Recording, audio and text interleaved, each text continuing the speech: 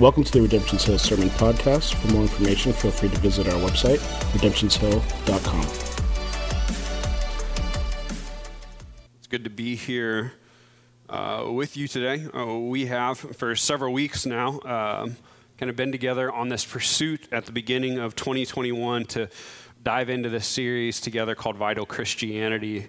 What this series is doing is it's asking biblically a very specific and clear question. How do we as the body of Christ, as believers, find beauty, transformation, and depth in our walk of faith?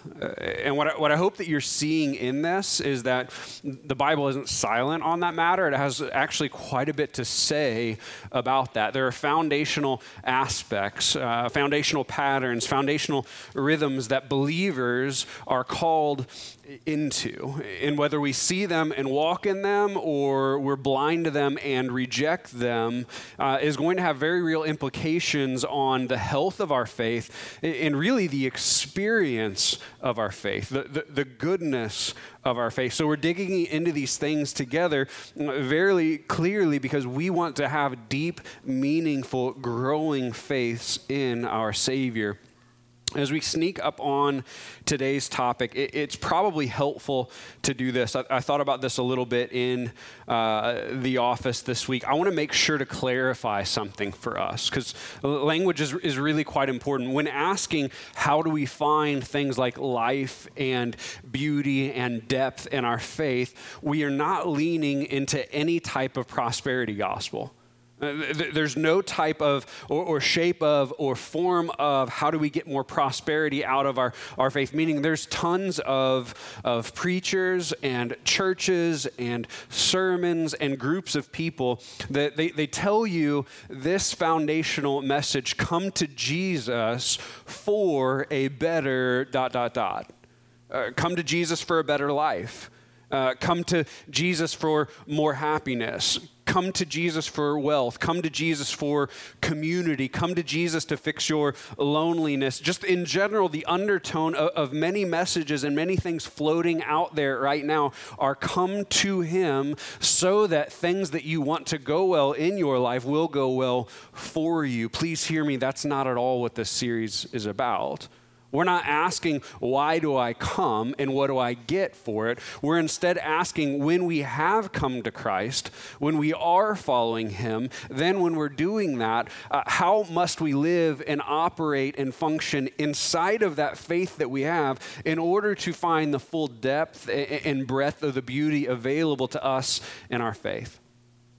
If you're following me, we do not come to Jesus to improve the life that we have going on. We don't come to Him to enhance or polish or next level or upgrade our life or our thing. We don't come for Him to make better the thing that we've already built. And we don't come to Him to fill some kind of gap that we've had or some longing that we have that's some sort of side personal desire. Because if we do that, if we come to Jesus to fix X, Y, or Z in our lives, things are going to go toxic and sideways really quickly for us or in a matter of time. The way some people have understood Christianity or maybe embraced Christianity looks a lot like this. It's as if they think of Jesus as standing beside the road with a sign like a hitchhiker saying, hey, I will fix X, Y, or Z if you let me in, right? Standing there, you're doing your thing, you're driving by, and Jesus has this message. So you see the sign, and you're kind of looking at Him, trying to figure out what's up with Him, and you decide, I want X, Y, or Z fixed for me. So you pull over to the side of the road and you open your passenger door and you let the Savior ride shotgun. You allow Him, hear the words, these are intentional. You allow Jesus in your vehicle. And you allow Jesus to go to your destination. And you allow Jesus to walk with you as you do life the way that you already want to. The reality of this perception or this way of embracing Jesus is this is you asking Jesus to follow you, when Christianity is the fundamental opposite. Christianity is you drop your old life and follow Christ. He says, come and follow me. It shows an incredible amount of disrespect and irreverence. And honestly, friends, It shows a complete level of obliviousness to who Jesus or God the Father is when you invite him to not obstruct what you have going in any way, but invite him to be your genie in a bottle to fix the things that you want fixed. Fundamentally, on the other side, it's also going to disappoint you, I promise. I'll push further, hopefully to clarify what I mean. Redemption's Hill has been for over 9 years. I haven't talked about our age in a while. Over 9 years, we have been all in on gospel community, on living faith with others and not alone, with other believers, not being by yourself. And so that's involved some things. It's involved hospitality, people in and out of homes. It's involved fellowship. It's involved meals with other believers. It's involved this familial aspect of your faith. It's involved people caring for one another and bearing each other's burdens and walking next to each other. We've been all in on this now. Christianity is not just a community of people living life together. But we see in Scripture that the body of Christ, the church, is commanded to walk out the gospel in the mechanism of community. I hope we're tracking here. What has happened at times in our history so far, and in many other churches that I know of, is that a person will come into the church being desirous of community. Maybe they like the idea of people bonding together. Maybe it intrigues them. Maybe to some degree they want a tribe. They want a network. Maybe at a base level they're a little bit lonely, or in this kind of transitional element of life. Maybe they feel vulnerable, but maybe they need support. Maybe they just don't know who they are at this point. So that community seems like this grounding force. No matter which way it happens, that person enters the faith or comes to Jesus as a way to fill a need for community. If you're following, their reason for faith is to fix their community desire. Their reason for Jesus is Jesus becomes their mechanism. If I'd use hyperbole, Jesus is the necessary evil to get his people. They invite Jesus into their life as a way to fulfill the thing that they've been longing for. Now, this is the starting place for some that becomes the foundation, and it stays the core of all that they do. But the tricky part about that is we've seen that get embedded into people, and it's not just their entry point. It's their everything and the core of all things. It's the reason that they're here. They grow kind of fond of Jesus, again, in order to get other people. You may hear that and think, well, that sounds like mission. That sounds great. But we have to see the starting place or the foundation that we stay in our faith for is never about getting something. Right? It's not about fulfilling some side desire that you have. The starting place of faith or the foundation of really walking into Christianity is our sin in a holy God. That's the foundation. It is what the Bible calls, and this is where we're at today, the foundation of faith is the fear of the Lord. It's seeing the majesty and the magnitude and the power of God and simultaneously realizing, and I've sinned against him. That's the starting place and foundation and the core of when we actually become believers. And if we miss that piece, if we minor on that piece, if we ignore that piece in order to major on something else, whether it be community or any other number of things, it will not work out well for us. If you've been around here for a period of time, what you know when this happens is, and I'm not trying to throw haymakers, you've just seen this, I think. What normally happens in this situation in our church and in others is that person who walks in for the amenity of community will stay several years. And they really, really like the people. But then one day, community goes south and does what community does. It lets them down. Why? Because community is made up of sinners like me. And then they walk away. Angry, bitter, disillusioned. And here's the connection that they end up making. Okay, I came for the community and the community let me down. Ipso facto, Christianity doesn't work. I'm out. I want to be really careful here. Community is a wonderful way to attract unbelievers. It's a wonderful mode of mission. It just can't be the reason for faith or the core of faith or the substance of faith, or you're going to be headed to disappointment and pain. A person can come in for community. That's kind of been our MO at certain times, but it can't be why they stay. That's a foundational issue, and if a foundation is made out of an amenity, that foundation will crack over time and bitterness will form. This is just a single example of coming to faith for something. There are tons of reasons that people come to faith outside of fear and the holiness of God. But we have to understand at the core level, the fear of God has to be foundationally a part of our faith. And if it isn't in any way, shape, or form, we may not actually have a faith. We're going to look at a text that's going to talk about this fear of the Lord. And I want to do this. I want to pray again real quick. And let's just be honest, family. Like, saying things like the fear of the Lord does uneasy things in our hearts at times. It's not meant to, though. Okay? So as we read this text, I hope that you hear that. Father, I pray even before we go into this that you help us. May we not form an unhealthy mentality of fear about you.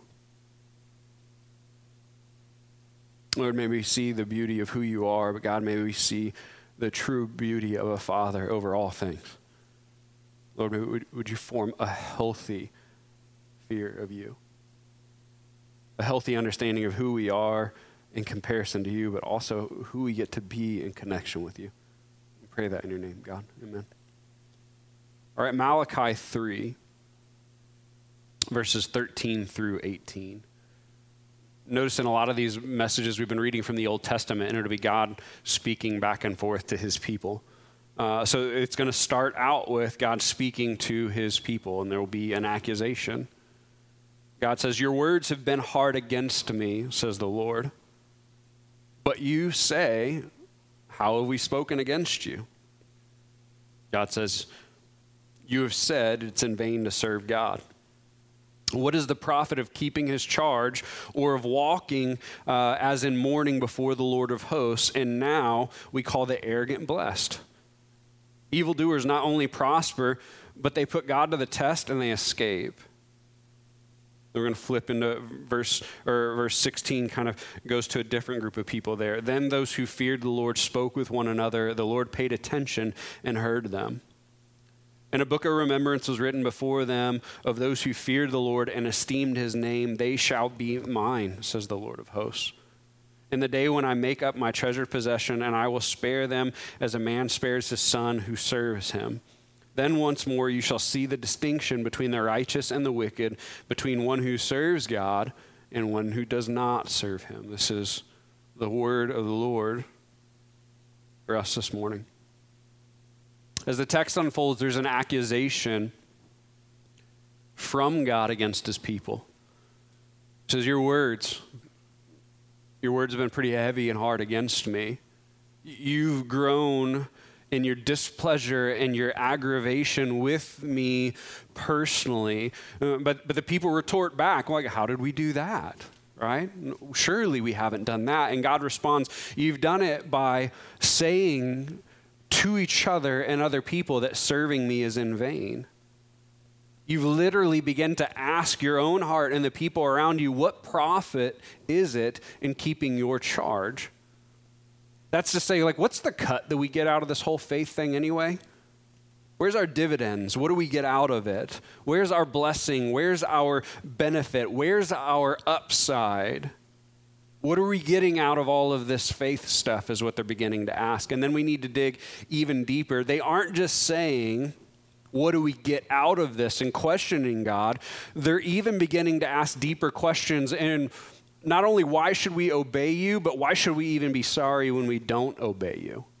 Why should we repent? Notice there's this tension that your heart may have felt before, mine has. Something in them is asking, like, why should I hold the line anymore? I feel like I'm paddling upstream, and it's hard, and it's difficult, and I'm beginning to wonder what I get out of it. So I'm just going, well, why should I not quit? And then you see the reason why this frustration is growing. They're not only wondering what the benefit of their faith is, they're also noticing something else. The arrogant, those who sin like crazy, the evildoers, they don't act sorry, and they get everything they want. Life is great for them. They seem to be gaining the whole world. They don't love you, they don't obey you, they don't even respect you, and things are going great, and I'm trying my hardest to obey you, and I'm getting crushed. What's the value? They're looking at these people. They don't even pretend to hide their sin. They're blatantly evildoers. They even test you, and you don't do anything. Israel, in their hearts and with their mouth, are becoming jaded. They've been working hard to follow God, and they're asking why. Why have we done this? Why do we try and follow God when it is difficult and when it is hard and when it does take work, especially when those guys who do not obey you, they get a whole lot more than we are seeming to be able to get right now, and they seem to be enjoying things a lot more. And they even mock you, and you let them skate. Can you see what's happening in the text? There's an assumption playing itself out here. An assumption that they were coming to God to profit in some way in the present moment. I've come to you for this. The assumption is that their life, because of their obedience, would be more blessed than unbelievers.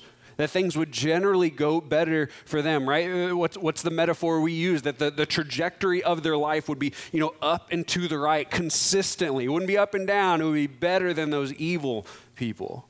If they just towed the line and did what God wanted them to regularly, things generally would go better for them, they believed. At the foundation of their faith, what emerged is this: a present expectation to thrive. And when that thriving didn't play out in the way that they wished it would, they're going, I wonder if I should pull the plug. Should I bounce? I mean, why? It's difficult. Why should I stay? This pattern for the people isn't a new one, and you may find that it's actually a little bit familiar to your own heart at some point as well. You look around and you see maybe the evilest people around crushing it, getting all the things that they seem to want, and at a deep heart level, you're going, God, what in the world? What's up with that?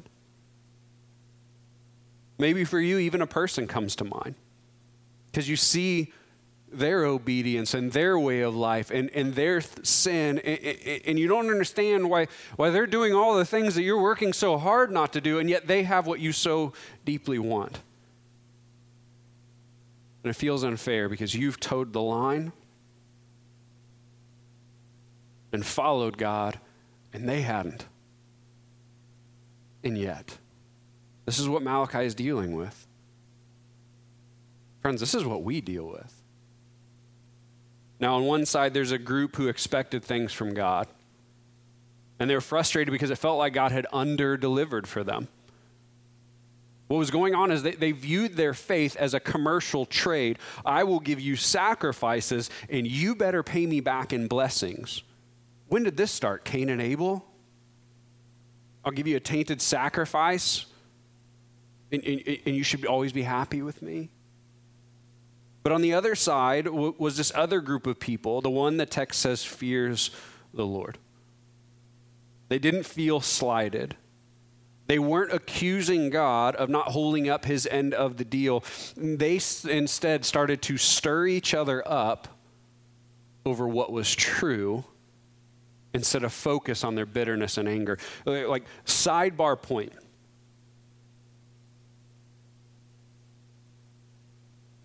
To question why God does something is not a lack of fear of the Lord. It's normal. Right? We all struggle going, God, why did you do that? This is not what this other people were doing. They're angry, saying, you sold me out, and you're not good, and you're not just. I want to put that in there because there are times we're going to look around and go, I don't know why you did that, God. That just happens. This people who feared the Lord, they're not accusing God of being an absent father or an unaware deity over his creation. The text says that there's even a book of remembrance that's only used in this wording once in the Bible, but this idea is placed over the Old Testament many times, and even in the New, it's placed a couple times. I believe that there's this book or scroll written, and inside of it are the names of all those who are faithful and fear God, and they are his treasure. And in that are a list of names of people that God will never let go. And one day it will become clear who those people are, who are his, and who are those who've rejected and mocked him.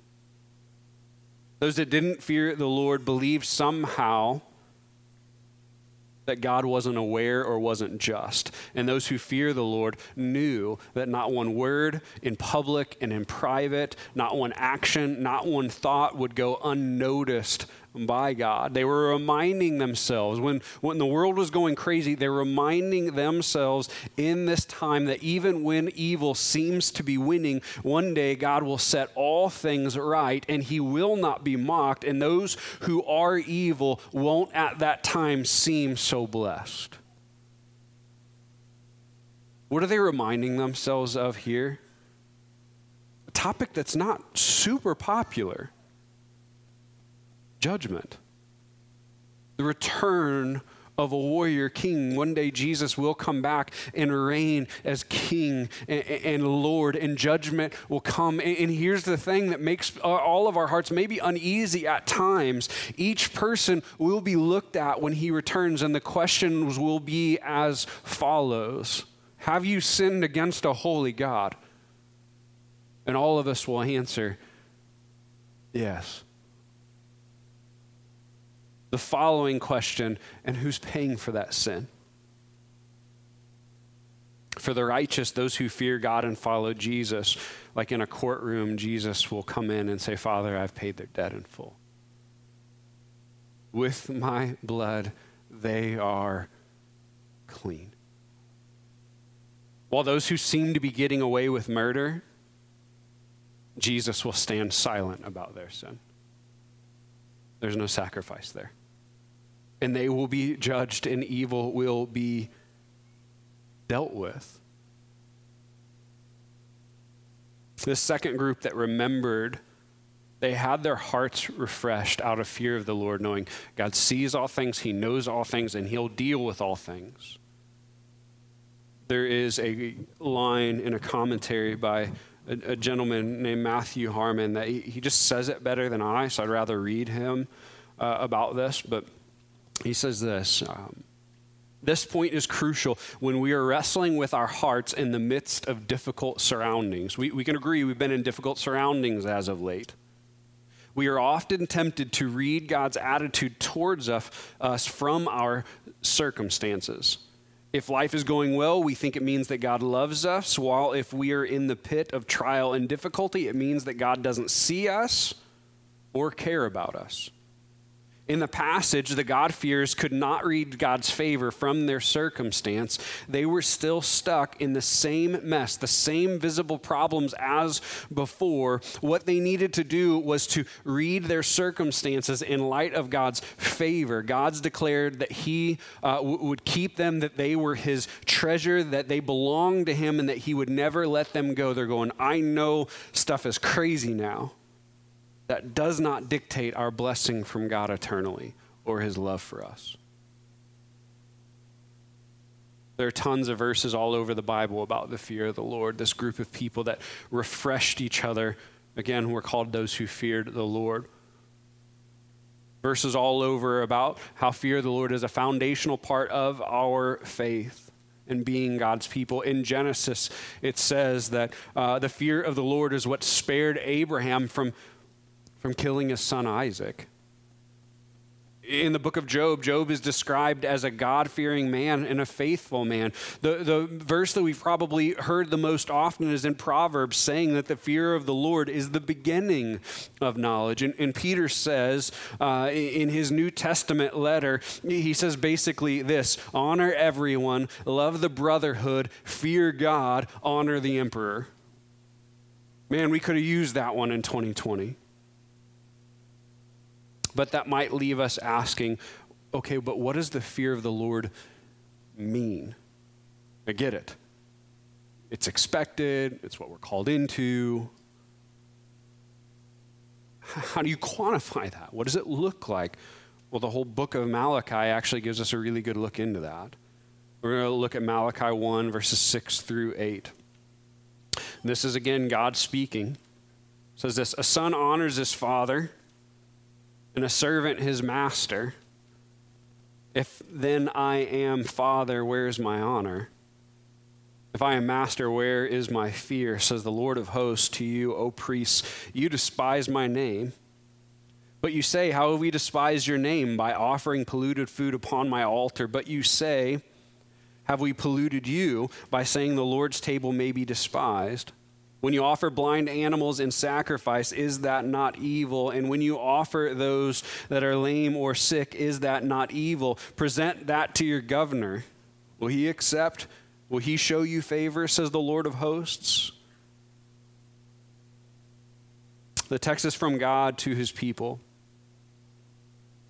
And it shows us from God's perspective to fear the Lord is to honor him. There is no fear of the Lord without honor. God shows them just a real basic example. A son honors the father, right? A servant is fearful of his master. But if you're calling me father, though, but where's my honor? And you're calling me master, where's my fear? The people were eager to call God certain names. Remember, that's that going through the motions that we've been wrestling with every single week. They would open their mouths and revere and respect and God and say all these big things, but their hearts modeled absolutely nothing that came out of their mouth.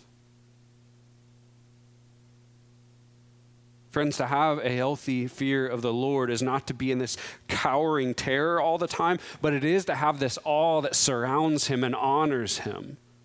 That's why C.S. Lewis chose a lion in the Chronicles of Narnia, because there's this thing in it, isn't there, that's like drawn to lions because they're beautiful and they're majestic and they're intriguing, and you'd love to see one, but if you were in the wild, you wouldn't want to get that close to one. You wouldn't walk up all willy-nilly and like pat a lion on the head because you know it has incredible power, way more than you do. And if you come up to it in an incorrect way, you're going to die. This awe of you're not like me. The text in Malachi here and the other one that we'll read in many places in the Old Testament love to do this. They love to teach you a trait by showing you parallels and juxtapositions. Right? Or opposites. He says in the text that to honor me and fear me is a proper understanding of the fear of the Lord, but it says you do the opposite. You despise me and you disrespect me. The opposite of honor is disrespect. The people ask, well, how do we do that? And God says, you do it by treating me as less than the other people around you. You offer me polluted sacrifices. You bring me the worst stuff that you have. The leftovers, your crumbs. You bring me your trash.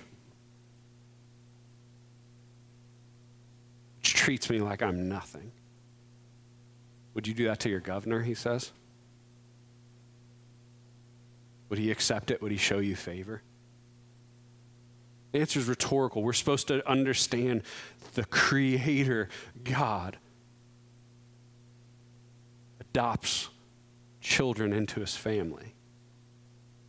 He is holy and separate and different than we are. And in our world, if you can't tell me and I can be all things, we begin to forget that in the hierarchy of creation, we're not even. He's holy. And he's different. And that's really good news, though. Malachi 2, 4 through 8. There's two traits of fearing the Lord in this one. So shall you know that I have sent this command to you, that my covenant with Levi may stand, says the Lord of hosts. My covenant with him was one of life and peace, and I gave them to him. It was a covenant of fear, and he feared me. He stood in awe of my name. Here it is. True instruction was in his mouth, and no wrong was found on his lips. Right? That's speech. He walked with me in peace and uprightness, and he turned many from iniquity. For the lips of a priest should guard knowledge, and people should seek instruction from his mouth. For he is the messenger of the Lord of hosts, but you have turned aside from the way.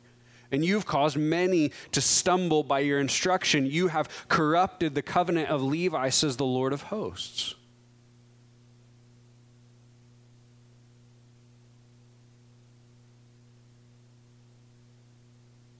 It's probably helpful to understand in the Old Testament and before, the priests as a position kind of represented the people of God.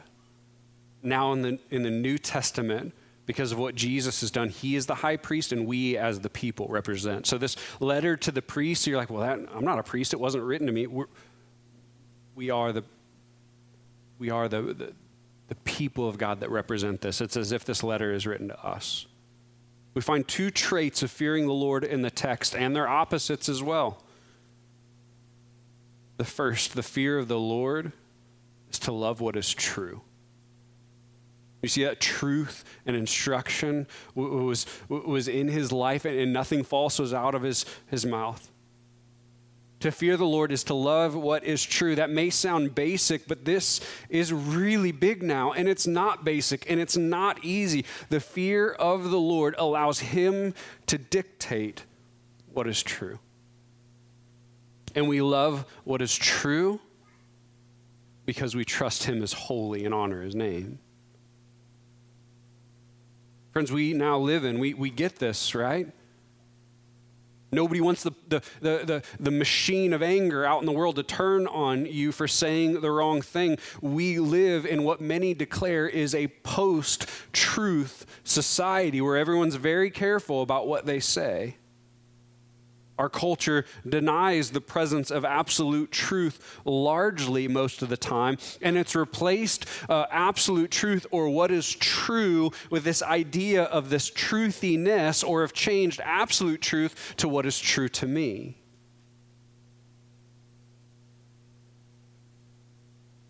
What is true to you and I is an abomination to God.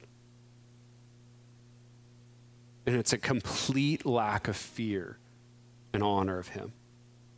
Again, let's work this way. Let's work this out. God is the source of truth. We honor him. He's holy. He's above us. He sets what is true. He created. We're in his creation. He sets the stage for how his creation works. To reject his truth is to reject him and say, you're a crummy creator. To remold his truth is to mock God by asserting, you're not smart enough to do this right. I'll change this and make it right. Truth is his, and as those who are his and revere his name, we accept his truth, even when it's hard. The text says the opposite of the fear of the Lord in loving truth is to cause people to stumble. What does that mean? It's to embrace the world of truthiness. It's to embrace the eradication of truth. It's to embrace your truth and your truth and your truth. This is not telling us to pick up picket signs, but it's saying when you go along with and you support and you recreate and you add into this world that molds God's truth all of the time, you are causing people to stumble and you're censoring God's truth.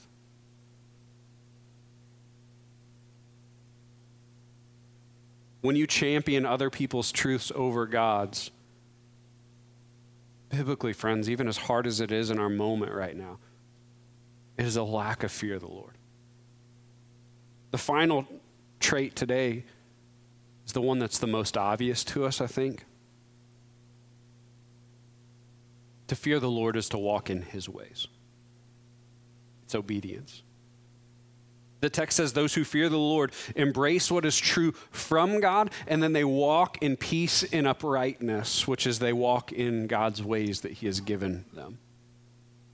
The opposite, the juxtaposition is still in the text as well. To not fear God is to turn aside from his ways, to ignore them, to choose to flat out reject them or disregard or change or flip what his ways are so that they fit into your ways. This is, again, a blatant disrespect of God and his authority because it does not honor him. It takes truth away from him, and it says, I would do better than you.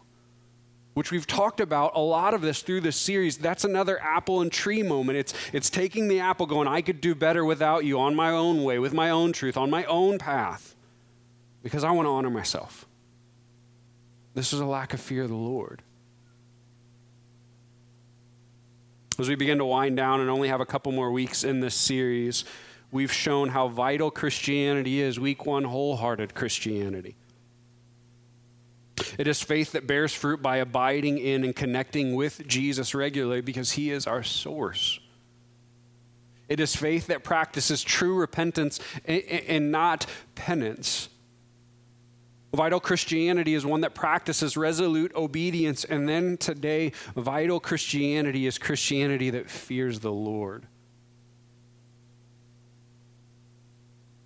And though we've said that the fear of the Lord can be understood through honoring and revering and respecting the Lord appropriately, and it is to love what is true and accept truth from him, and it's to walk in his ways and to obey him as you live, the next question probably from our mind is this: okay, but how do I get better at that? How do I muster up? This is the stumbling block, right? How do I muster up fear? Do I cower? How do I embrace all of these things more in my life? Notice a great summation word for the fear of the Lord, a synonym.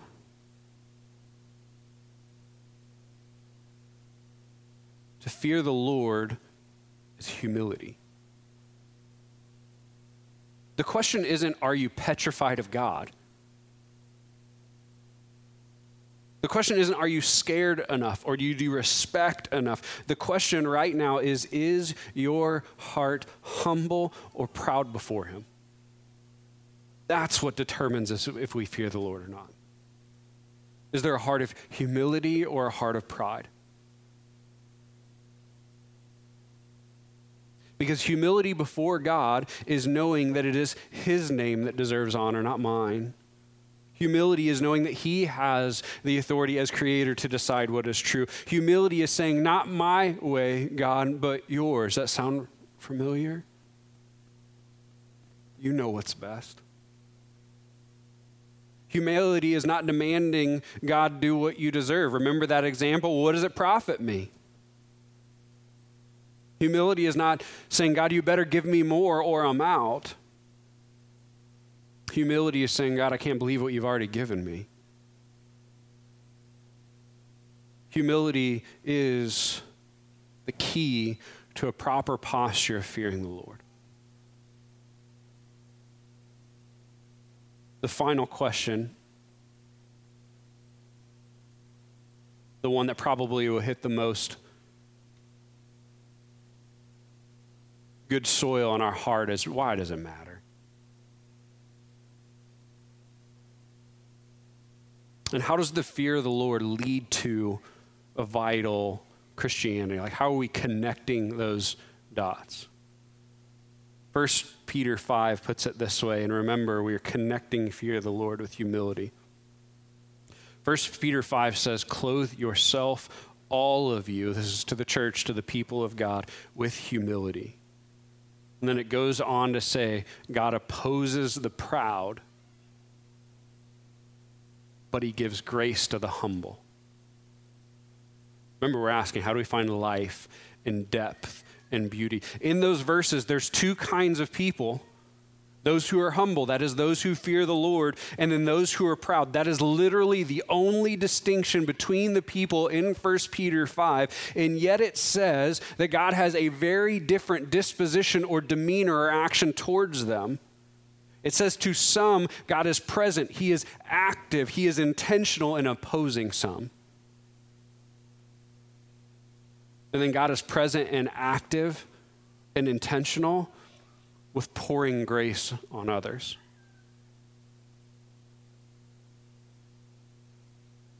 Let the words sit, even as uncomfortable as they may be. God actively opposes pride in the heart. But God actively moves towards those who are humble with more grace. A surefire way to find a deeper, more beautiful faith in life is to, no matter if things are going good or bad for you out there in circumstances around your life, to feel an unending fountain of God's grace poured on your weary soul. You find vital Christianity there. To feel wave after wave after wave of grace crash into you from God on high as a way to revitalize and stir you from a deep place. A vital faith, a beautiful faith, is one that feels God overflowing his grace and mercy into your life. Church, I believe that that's what our hearts long for. And then on the opposite side of that, guys, I think with tears, some of us would say, but that hasn't been what I felt for a long, long time. So here's the landing. If you're frustrated with God for something, if you think he's sold you out, if you think he's under-delivered, if you think he hasn't held up to his end of the deal, if your heart has been way too flippant with him, and all of a sudden you realize, I have not been reverent to a holy God. I have not been honoring him with my mouth or my actions, and I've tried to redefine truth according to really what I want instead of what he said is true, or if you've been actively following your own way instead of God. The play for you and I when we get there, and we will get there at times, is not to work that off by pridefully fixing it by ourselves. See, there's a Savior who was perfectly humble to the point of death, who feared God, who honored God, who trusted God the Father and obeyed him to the point of death. And he is eager and awaiting to pour grace upon you through his perfection and for your imperfection.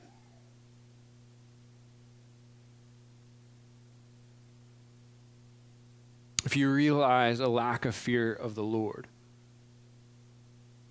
the play is to ask Jesus for help in your humility.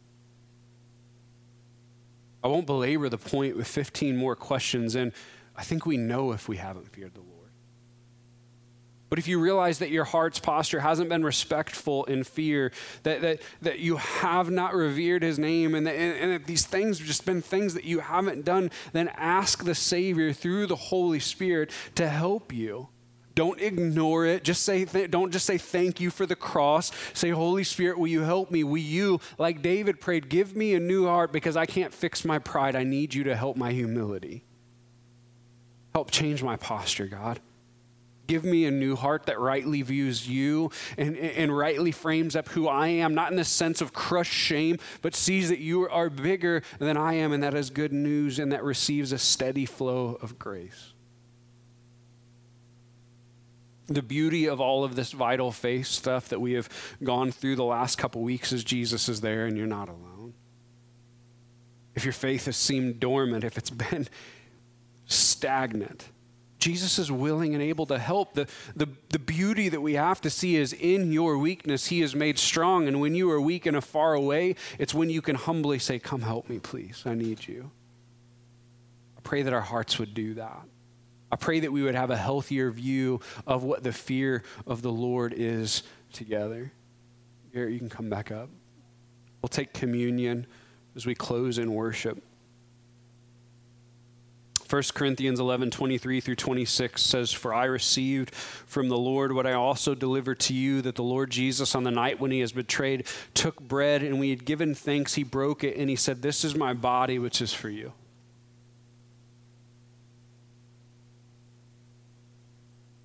In our moments that we need help with humility, guys, those words, this is my body,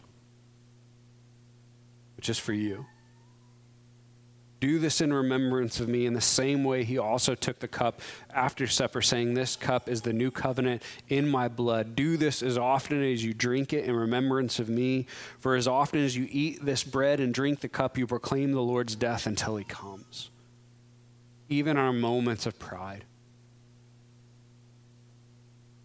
in our moments when we irreverently question God, there's still a sacrifice. I pray that you would see that you wouldn't just be thankful and be content to run the way that you have, but that you would ask, God, will you help me? Help me in humility to walk appropriately with you. Guys, this is our hope, that we would build a healthy fear of the Lord and that our hearts would feel the beauty of that.